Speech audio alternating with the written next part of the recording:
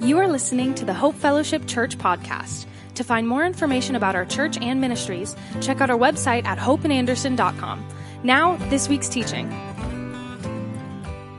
Good morning. My name is Elena Brand. I'm in 5th grade and part of Hope Kids and the Faith in Action Puppet Ministry. Please stand for today's reading. The passage today is Matthew 28, verses 16 through 20. Then the 11 disciples left for Galilee, going to the mountain where Jesus had told them to go. When they saw him, they worshipped him, but some of them doubted. Jesus came and told his disciples, "I've been given all the authority in heaven and on earth.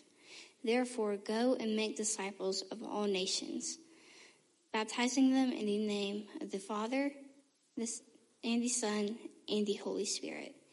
Teach these new disciples to obey all commands I have given you. And be sure of this, I am with you always, even to the end of the age." This is the word of the Lord. We give it up for Miss Elena, please. She crushed that. I love it. I love it. I love it. Well, good morning. My name is Matthew Cogswell. I'm the discipleship pastor here at Hope Fellowship Church. And I want to say welcome our senior pastor, Mark Gaskew. He is out of town this weekend. He's spending time with family. And for those of you who were here last week, you would understand when I say, Pastor Mark, please don't put together any more toy kids castles for your granddaughter. Let's just hold off on that for this weekend. That was a lot of pieces to that puzzle there.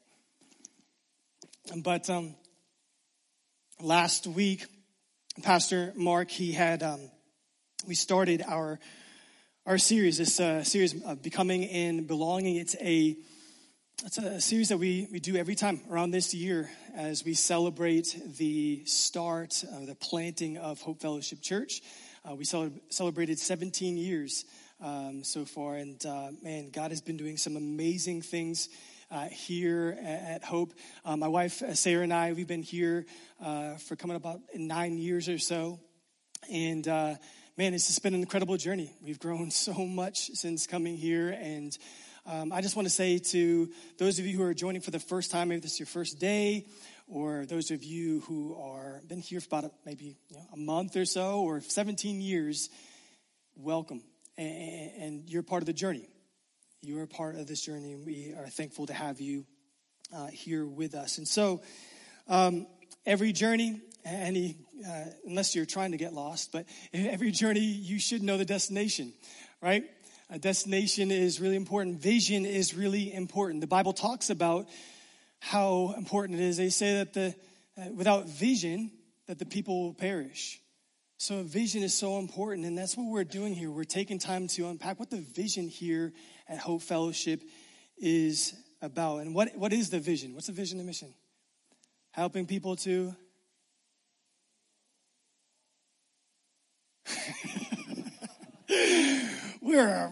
we need some time. We need some work. All right, we'll work on this. It's helping people to become and belong through loving God, loving others, and making disciples. Let's go. That's good. You guys can get a little round of applause for yourselves for that. No, we're working on it. It takes time, right? That's why we try to repeat over and over again. And most of all, we want you to understand what it is we mean by that.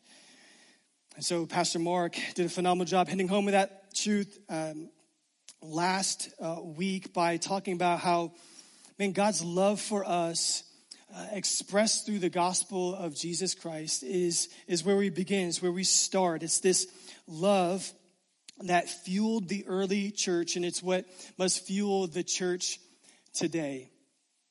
It's this love, this love for God and love for people. It's not a new thing. We didn't come up with this, right?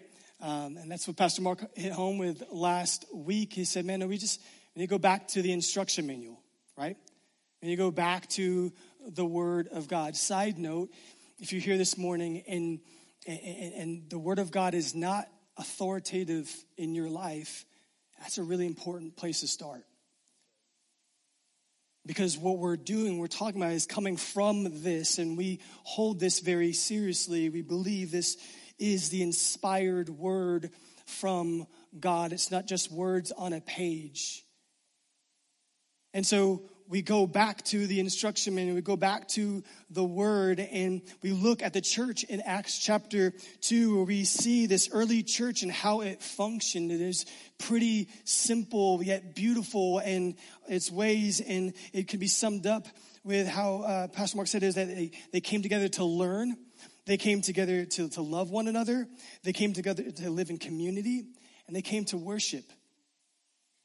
These were the centering aspects of it. And then we took time to unpack Romans chapter 12, which if you have not read that chapter, I encourage you during your times of devotion to really dig into that this week, because it really shines light on what does it look like to love practically. It's called the love chapter. And in it, we found that, man, love must be sincere. It's got to be genuine. It's got to go deeper than some surface level love. This love, it chooses to honor one another from different backgrounds, from different socioeconomic backgrounds to different ethnicities, to all of that, because the reality is it's by the mercies of God that we are called into love other people. And so love is not just words, but it's action. It's investing in one another. And these truths can really come back to this great commandment. The great commandment that you see in the Gospel of Matthew as well as the Gospel of Mark. And that's what I want to read from Mark chapter 12, verse 30 through 31, when Jesus was asked, what's the greatest commandment of all the commandments? What's the greatest commandment? And he says this. Says, you shall love the Lord your God with all your heart, with all your soul, with all your mind, and with all your strength. And the second is this, you shall love your neighbor as yourself. No other commandment greater than these. Love God, love people. Sound familiar? Right? Should. Love is our motive. Love is our motive. It's also the fuel, as Pastor Mark talked about last week. But fuel for what? Fuel for what?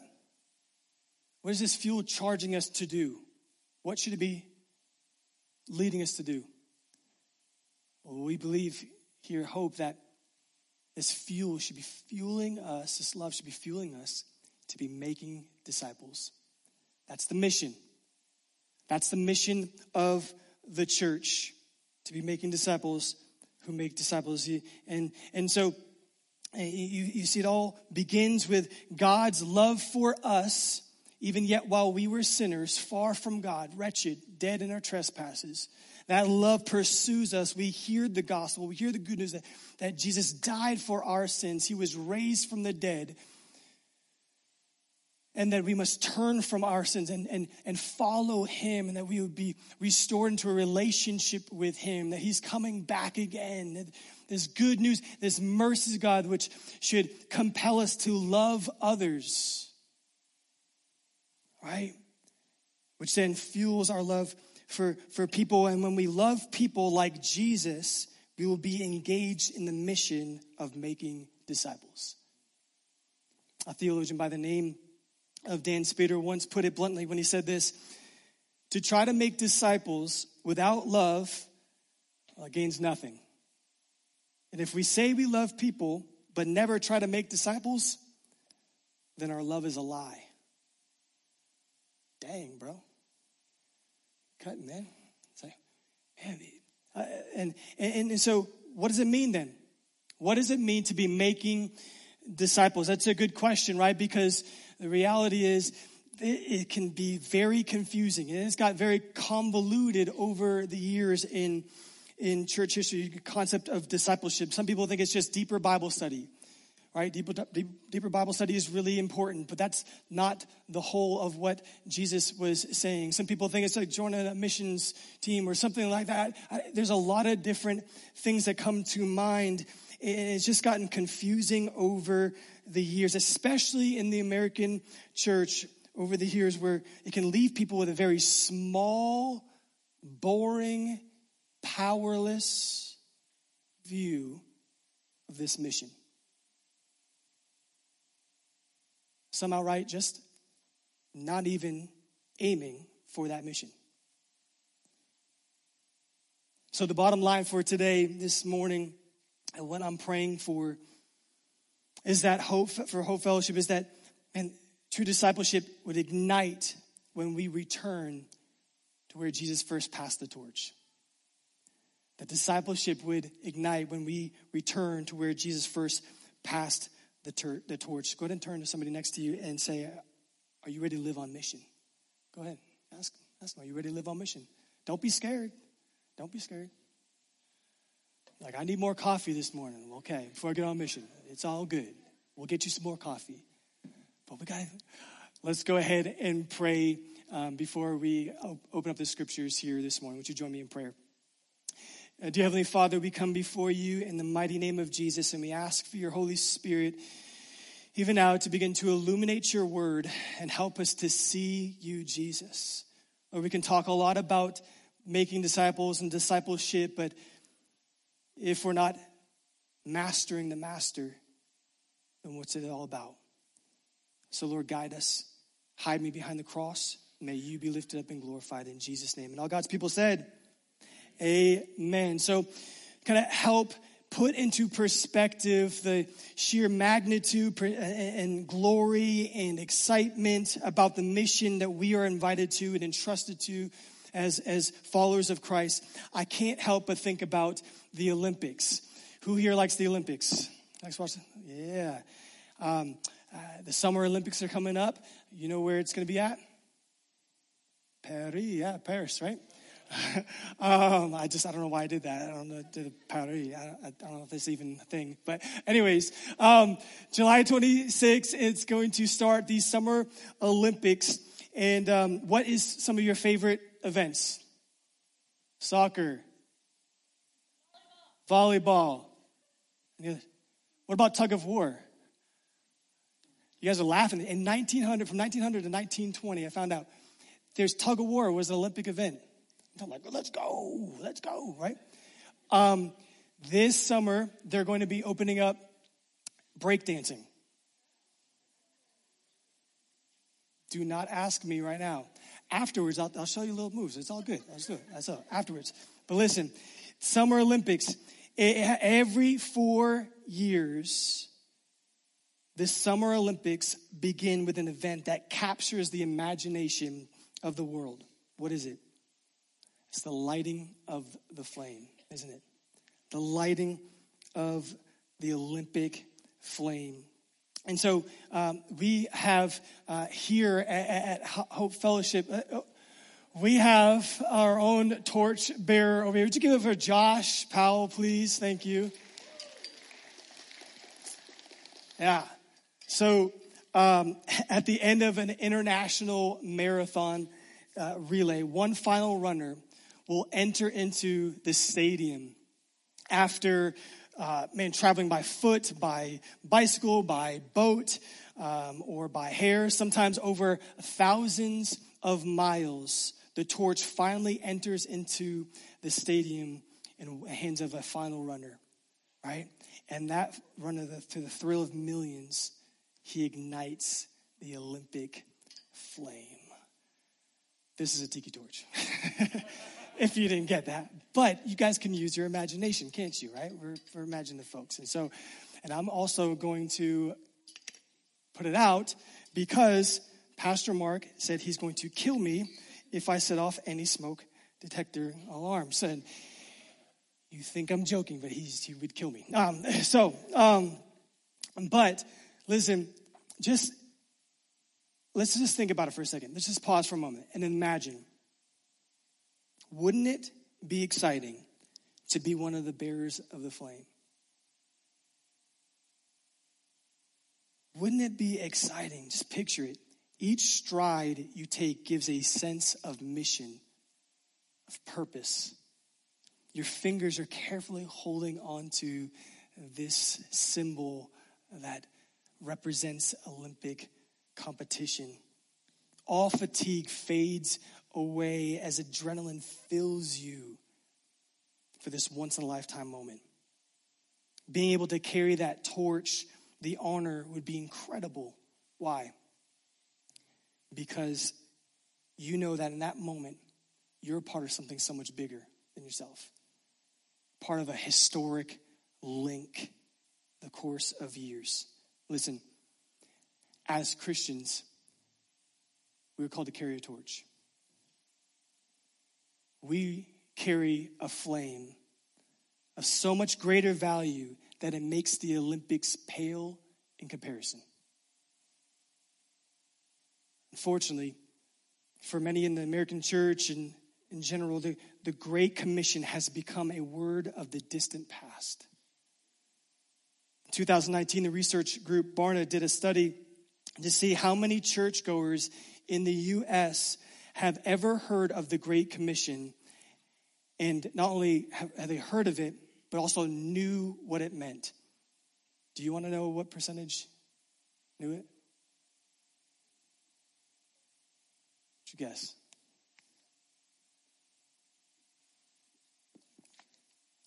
No guesses? All right. 17%. 17% of all churchgoers in the United States of America heard of the Great Commission and knew what it meant. Think about that. The mission of the church handed down from the master, the Great Commission, 17%. Can I tell you something? We need to return back to where Jesus first passed the torch, don't we? We need to return. So, that Great Commission, which is found in the Gospel of Matthew 28, verse 16 through 20, which Elena read so capably earlier this morning. We're going to spend some time breaking that down here in just a minute. But I want to start off by focusing on another occasion in the Bible that's a little bit before that where Jesus gives us a model. He gives us a model for what this looks like. Acts chapter 2 gives us a model for how the church should function.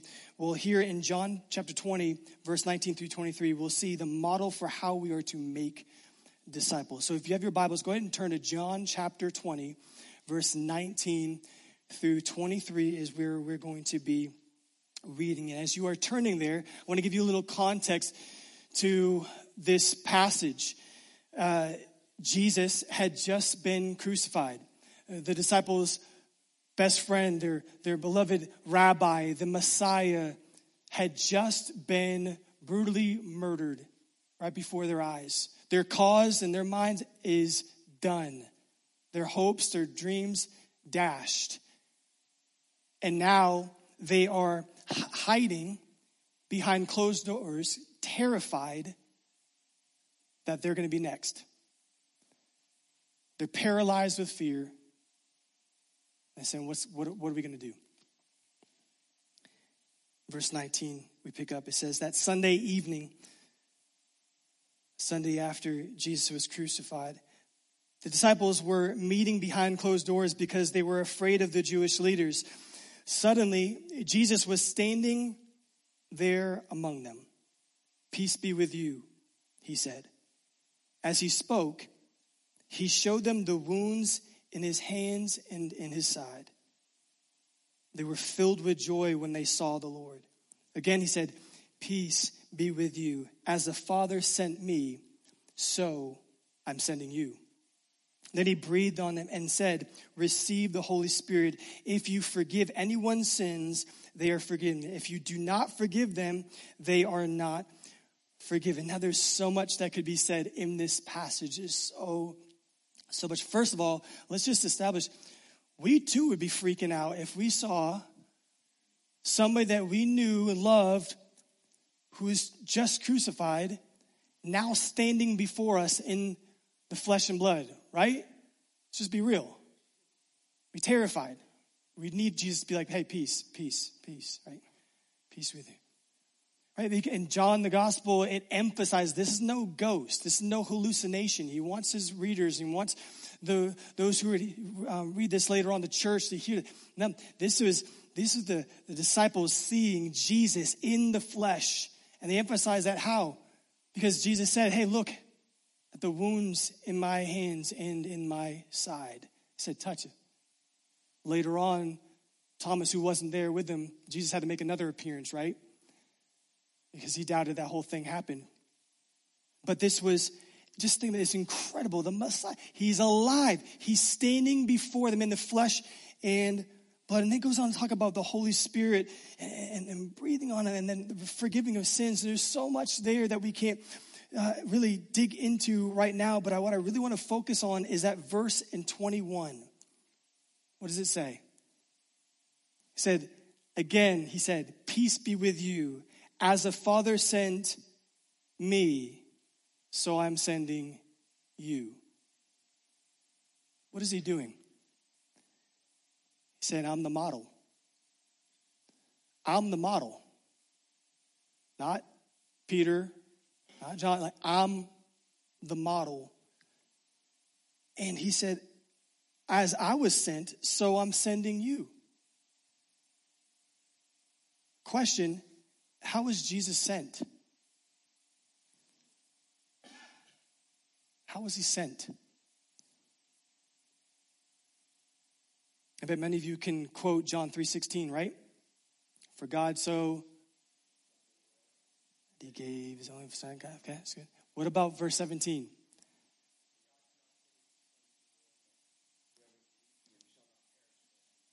For God did not send his world into the world to condemn,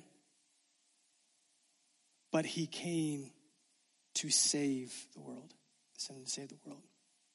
He was sent as a minister of reconciliation. He was sent to redeem a lost world to his heavenly Father. How else was Jesus sent? Because remember, he tells his disciples, as the Father sent me, I'm sending you. How else was he sent? John 1:4-5 says, the Word gave life to everything that was created. And his life brought light to everyone. The light shines in the darkness, and the darkness can never extinguish it. In verse 9 it says, the one who is the true light, who gives light to everyone, was coming into the world. Or he was sent into the world. Now we see that he was sent to bring light. To bring light in darkness. We live in a dark world, don't we?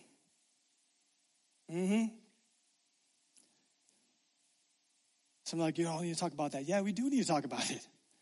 We need to be real with where we're at. Not to meditate on those things and not be hyper-focused because we want to be keeping our things on things that are above and what are pure and lovely for sure. But doesn't mean to ignore where we're at. We're living in a dark world.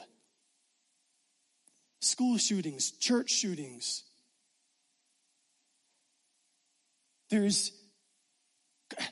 I don't know if your phone's getting blown up like mine, being blown up about the politicians and all this stuff and division and all this stuff. There's crazy, all going. We're living in a dark world. And what is Jesus saying when he says, how I was sent in the world, so I'm sending you? He's saying, you have a mission to be disciples who make disciples who bring light in a dark world. Right? John 5:14-16 says this, says, you are the light of the world. Like a city on a hilltop that cannot be hidden. No one lights a lamp and then puts it under a basket. Instead, a lamp is placed, what? On a stand where it gives light to everyone in the house. In the same way, let your good deeds shine out for all to see so that everyone will praise your heavenly Father. Look, when we are truly living our lives in pursuit of Christ, in this journey of becoming and belonging, becoming more like him, allowing him to shape our character and our priorities and to reflect his heart, we're going to burn bright for the world to see. pointing those around us in the dark world, searching for hope, searching for purpose that can only be found in the risen, resurrected Son of God. Can I get an amen? Amen. And in a minute, we're going to walk through this Great Commission. But I want to touch upon this question because I think it's important. It's pertinent to where we're at. Because we can't be making disciples if we're not first being disciples. And so my question to you is, what does it look like to hide your light? What does it look like? I think, one, we can hide our light when we're being quiet, when we need to speak up. Not that we have to, I'm not talking about we're getting in arguments and all of that. No. But speaking up when a friend says to you that their life is going down the tubes, you know they're far from God and you're listening. But if we're not then speaking up and pointing them to what Jesus has done in your life and to the hope, then we're putting out our lights. We put out our lights or hide our lights when we're going along with the crowd, getting caught up in the monotony of life. It's not anything specifically sinful, but it's just this kind of just mundane, just going through the motions and this meh type of attitude, this apathetic, right? We get in our busy schedules and we're just caught into that. And it's just what happens is it begins to focus in just to us. We hide our lights. We hide our lights when we are allowing sin to go unconfessed.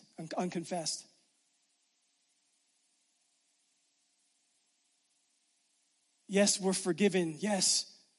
But if we're not daily in a relationship, talking to our Heavenly Father and just being real with the fact that we live in a broken world and we still have a flesh that wants to rear its ugly head and we have a very real enemy and we sin and we're not confessing it and saying, Lord, forgive me or Lord, cleanse me. Hey, Lord, help me. What are we doing? Hiding our lights. Matter of fact, the light's getting snuffed out. Not that we're losing our salvation, don't go down there, but I'm saying you and I are not going to shine brightly when we are consumed with unconfessed sin. Next, ignoring the needs of others. We dim our lights or we hide our lights when we are no longer looking to serve people around us, ignoring the needs. Listen, there are too many in the church who are passionless, purposeless, powerless. Why? Is it because there's something wrong with God? Is it because the gospel doesn't have any power anymore? Come on, somebody. Or is it because we're hiding our lights? We're not first being disciples, abiding in Christ. Allowing him to shape us, mold us, abiding in him. We've forgotten the model. We've forgotten the model. Jesus is the model. He's guided us. He's the one that we look to what does it look like to be living life and living on mission. We must first be a disciple of Jesus before we can ever make disciples of Jesus. We want Hope Fellowship to be a community of imperfect people who are unashamed of the gospel. Unashamed, unapologetic.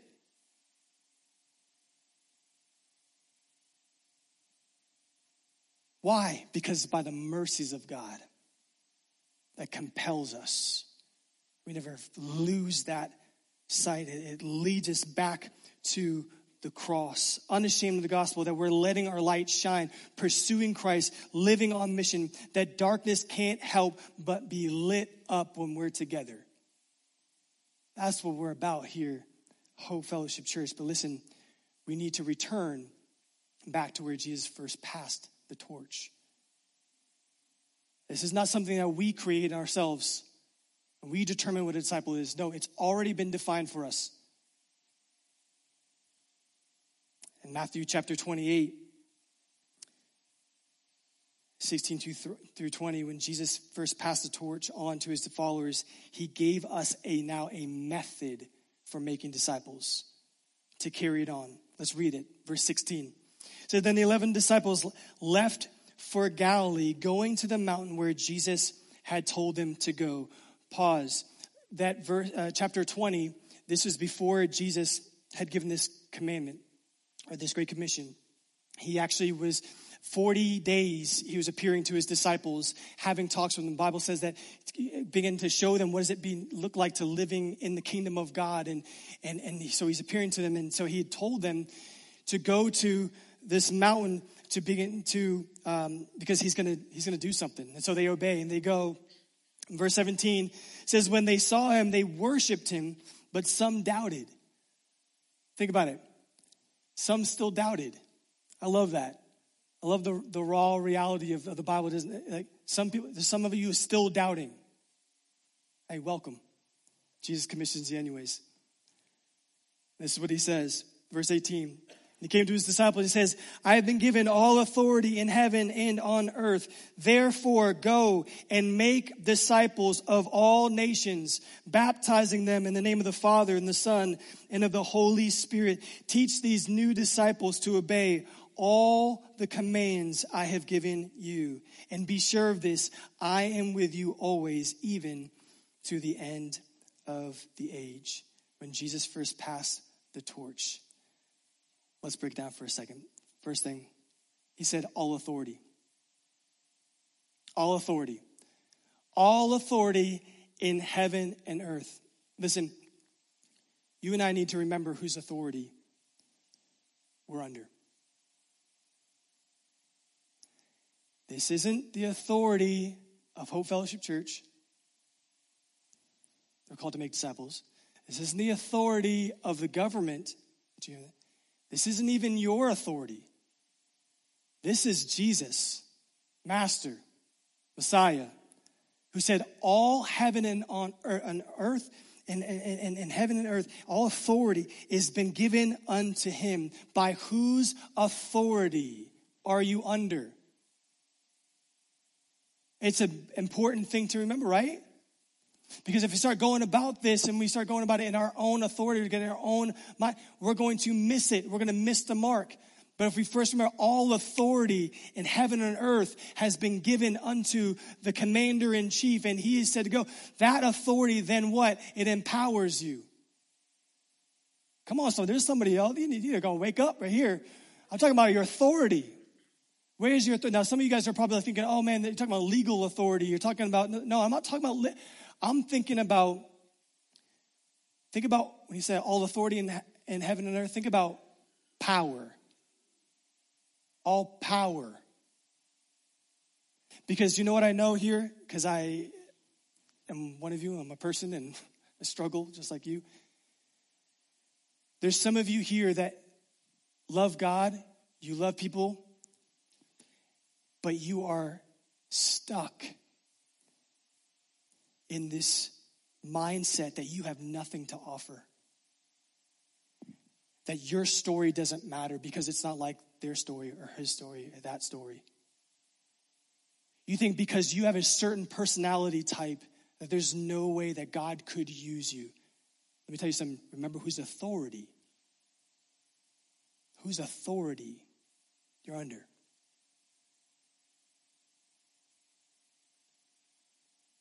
He didn't say all those who are extroverted, you're going to be my people living on mission.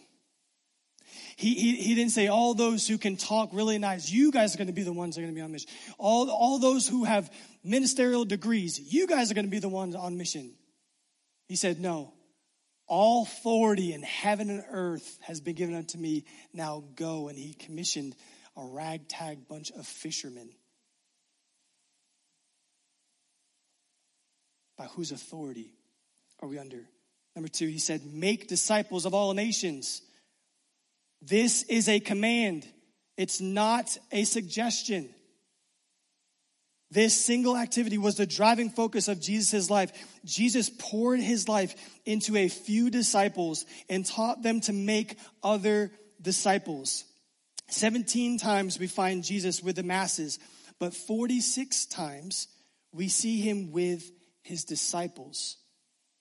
These few disciples, within 2 years after the Spirit was poured out at Pentecost, went out and they filled all of Jerusalem with Jesus' teachings. They were sent. And it wasn't long before they turned the world upside down for Jesus. Those are the words of Romans at that time. Jesus, listen, was about multiplying, not simply adding. What do you mean by that, Pastor Matt? I had this conversation with Pastor Mark the other day, and we're talking about just the church, and we absolutely love Hope, and our doors are open to all people from all different denominations, and there's people that coming from different church backgrounds and coming here, and we love that. But listen, we don't consider true church growth unless we're making disciples who make disciples, not just adding people to a group that went from another church. Are y'all listening? We welcome everybody, love that. But Jesus said, make disciples. He didn't say win people from other churches. Ooh, Pastor Matt. Oh, my God, watch my mouth. Watch my mouth. Make disciples who make disciples. We're about multiplication, not just simply adding people to the group. Winning people through the gospel of Jesus Christ and sharing our mount. We're about equipping the saints for that. I don't know where in church history it got to the point where evangelism and discipleship were separated, but can I tell you something? They're not separated. You can't separate evangelism from discipleship. Why? Because Jesus modeled that we win souls, we evangelize. We share the gospel, we share our testimony. And then by the grace of God, by the Spirit of God, we win them, we point them to the cross, and it's not us, but we just simply pointing. And Jesus and God, He captures hearts, and the gospel still saves today, and He redeems hearts, and He brings them into a right relationship. But can I tell you something? We don't stop there. Jesus never said, go and make converts. He said, make disciples. And so we're about taking new believers who are babies in Christ and walking with Him and showing what does it mean to belong and to abide in Christ and to know their identity in Christ and to grow deep roots in the Lord. And then we don't stop there. We take that person and we're walking with them and we're showing them, equipping them to then become a fisher of men, to go back into the world, back into the same place of darkness where God draw them from and say, hey, guess what? You are now my voice and my witness to a dark world. And they begin to learn how to share the gospel and win souls and lead them to the cross. And then they walk with them and guide them. And then this is perpetuation, this journey, this mission that's beautiful. And it's when you involve the community, it's amazing. It's called discipleship or disciple making. It's the mission. It's what we're about. It's beautiful. It comes at a cost, no doubt. But what great thing doesn't? Time. It's going to cost you some time. Emotional capacity is going to cost you that. Cost you dying to yourself sometimes. It's going to cost you that a lot. Welcome to the journey. Number 3, he said, go. Let's break this down. Go. So he said, all authority in heaven and earth, make disciples, go. Although the Great Commission is usually translated, go and make disciples, the verb for go is better translated as you're going, or as you go. This is huge. Because in other words, the going, Jesus wasn't talking about just a special event. He wasn't just saying, hey, go to the 4 Chairs training. And that was it. I want you to come to the 4 Chairs training. That's good. But that's not all that he was saying. He's saying, as you go, as you live life, as you go to work, make disciples. As you go to school, make disciples. As you go home to your family, wife, kids, husband, make disciples. When you're walking your dog in your neighborhood, make disciples. What are you saying, Pastor Matt? Are you saying something like, is this like an everyday thing? Yeah. This is an everyday thing. This is an everyday command for every believer for every day of your life. And it is awesome. Why? Because although it costs you something, there's nothing quite like waking up in the morning and knowing you are a part of an overall mission. That God is using you as his hands and his feet to make a difference in a dark world. It means that the hurts, the pains, the abuses, the trials, the tribulations that you experience in your life, that you endured, was not all for nothing. Matter of fact, God's got some people that he knows that by your witness, by your experience, you're going to be able to witness to them who are far from God. And you're going to need to know there's hope. As you go, make disciples. It's a beautiful thing because you know what? God is about making disciples of all nations, all people. He called us to go. It's an everyday thing. And there's people right now in the streets, right now in Anderson, South Carolina, without food, shelter, family, far from God. And what is Jesus saying? I love that person. They matter to me. They were created in my image. I want them. Go. Jesus saying, there are people in very nice, beautiful, manicured neighborhoods. Lots of money, lots of things. But inside, they're spiritually dead. Guess what Jesus is saying? I love that person. They matter to me. They are created in my image. Now go, make disciples. He's saying there's some people next to you right now that are hurting, they are broken, they feel like they are forgotten. They're believers. They feel like they've just been left and they don't know what's happening around the corner. And guess what? Jesus is saying, go, make disciples. Walk alongside them, build them up, point them to the cross. Show them their identity. And that's the next thing, baptize. Baptize. Baptizing is a critical element of disciple making. It's not just dunking somebody underneath the water. It indicates identifying publicly with the work and cause of Christ. When a person comes to faith in Christ, they must then be baptized into their identity in Christ. There's an identity crisis, not just the world, but in the church. We don't know who we belong to. We don't know where the righteousness of God in Christ Jesus.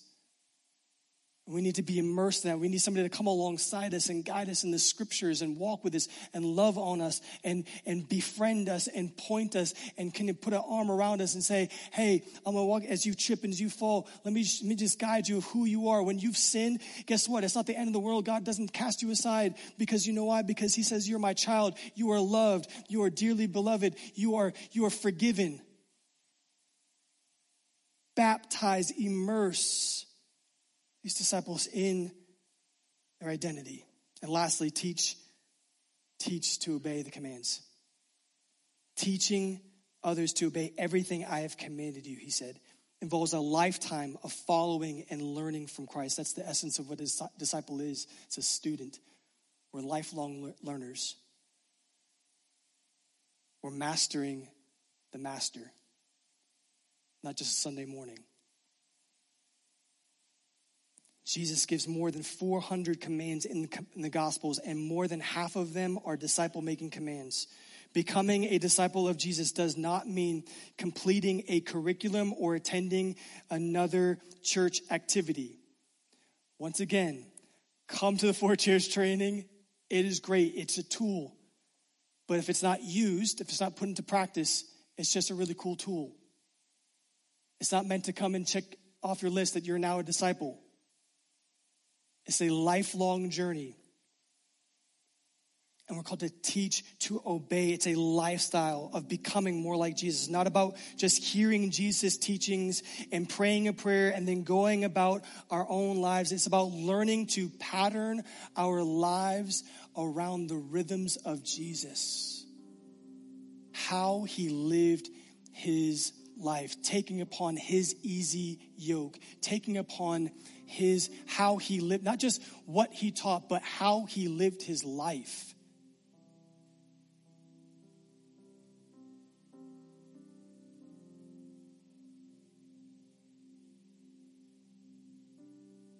And as we learn to live a lifestyle of obedience, we bear fruit, more fruit, and then much fruit. John 15, 1-8. God multiplies our lives and our effectiveness to the ends of the earth, and so that we can make disciples of all nations. So question for you, are you carrying your torch?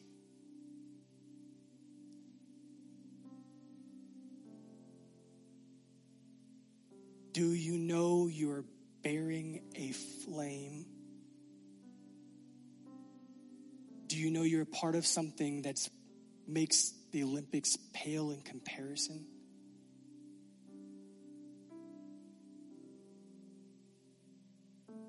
Listen, myself, Pastor Mark, Pastor Nathan, the staff, I can speak for them when I say this. We don't have this all together. We don't. Well, you're the discipleship pastor. You should have it. No. I'm hitting my knees every day saying, Jesus, show me. I'm digging in his word and I'm meditating on every day saying, show me. I'm praying every day saying, Lord, fill me. I'm praying, I'm asking God, give me your love.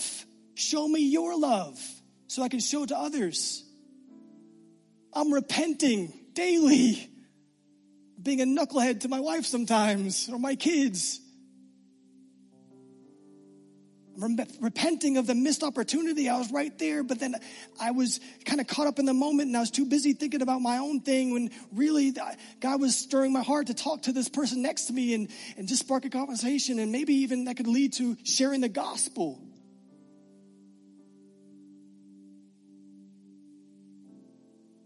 We don't have it all together here. But you know what we're about? We're about that mission. As imperfect as we are, it's what we're about. Love God, love people, make disciples.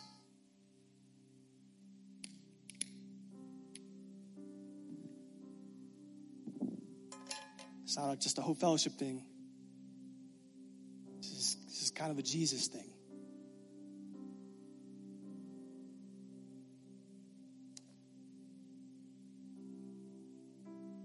Young people, college students, I'm just going to say this real quick and then there's no greater cause to be a part of. There's a lot of causes in the world, a lot of important things. There's only one great cause, one great mission, one great commission that supersedes it all. Those who are a little bit older, seasoned in your years, can I tell you something? Your past is not just your glory days. There's more to come. God wants to use you on mission.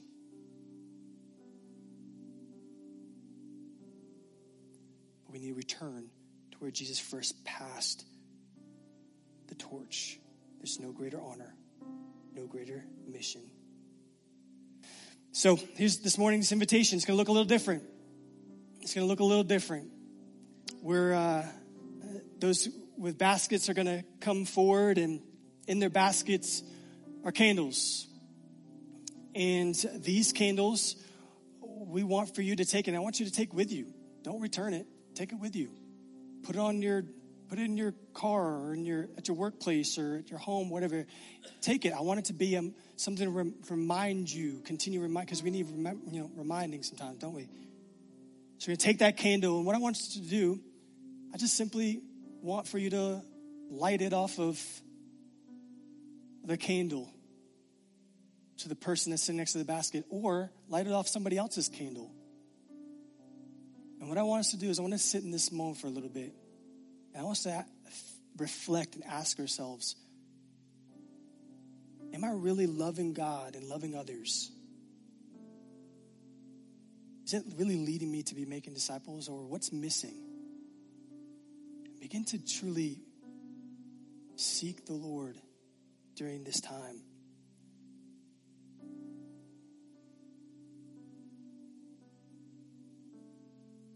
This is a moment. You guys can come forward. It's a moment that shouldn't end here, but it should continue on from Monday, Tuesday, Wednesday, Thursday, Friday, Saturday. And we come back here to celebrate, and then guess what? It repeats. It's an everyday thing for every believer, for every day of our lives. I'm going to pray. I'm going to invite you to come forward. Lord Jesus, I thank you for this space. I thank you for what you're doing here. I thank you for your great mission. That you didn't call us to be great. You are the great one. So Lord, we just simply are saying, we're here. We don't have all the answers, but we know that you are the answer. You are the way and the truth and the life. And Lord, I pray that you would begin to ignite hearts this morning for your mission, for your glory. In Jesus' name, amen. Thank you for joining us for this week's teaching. We hope you have a great week.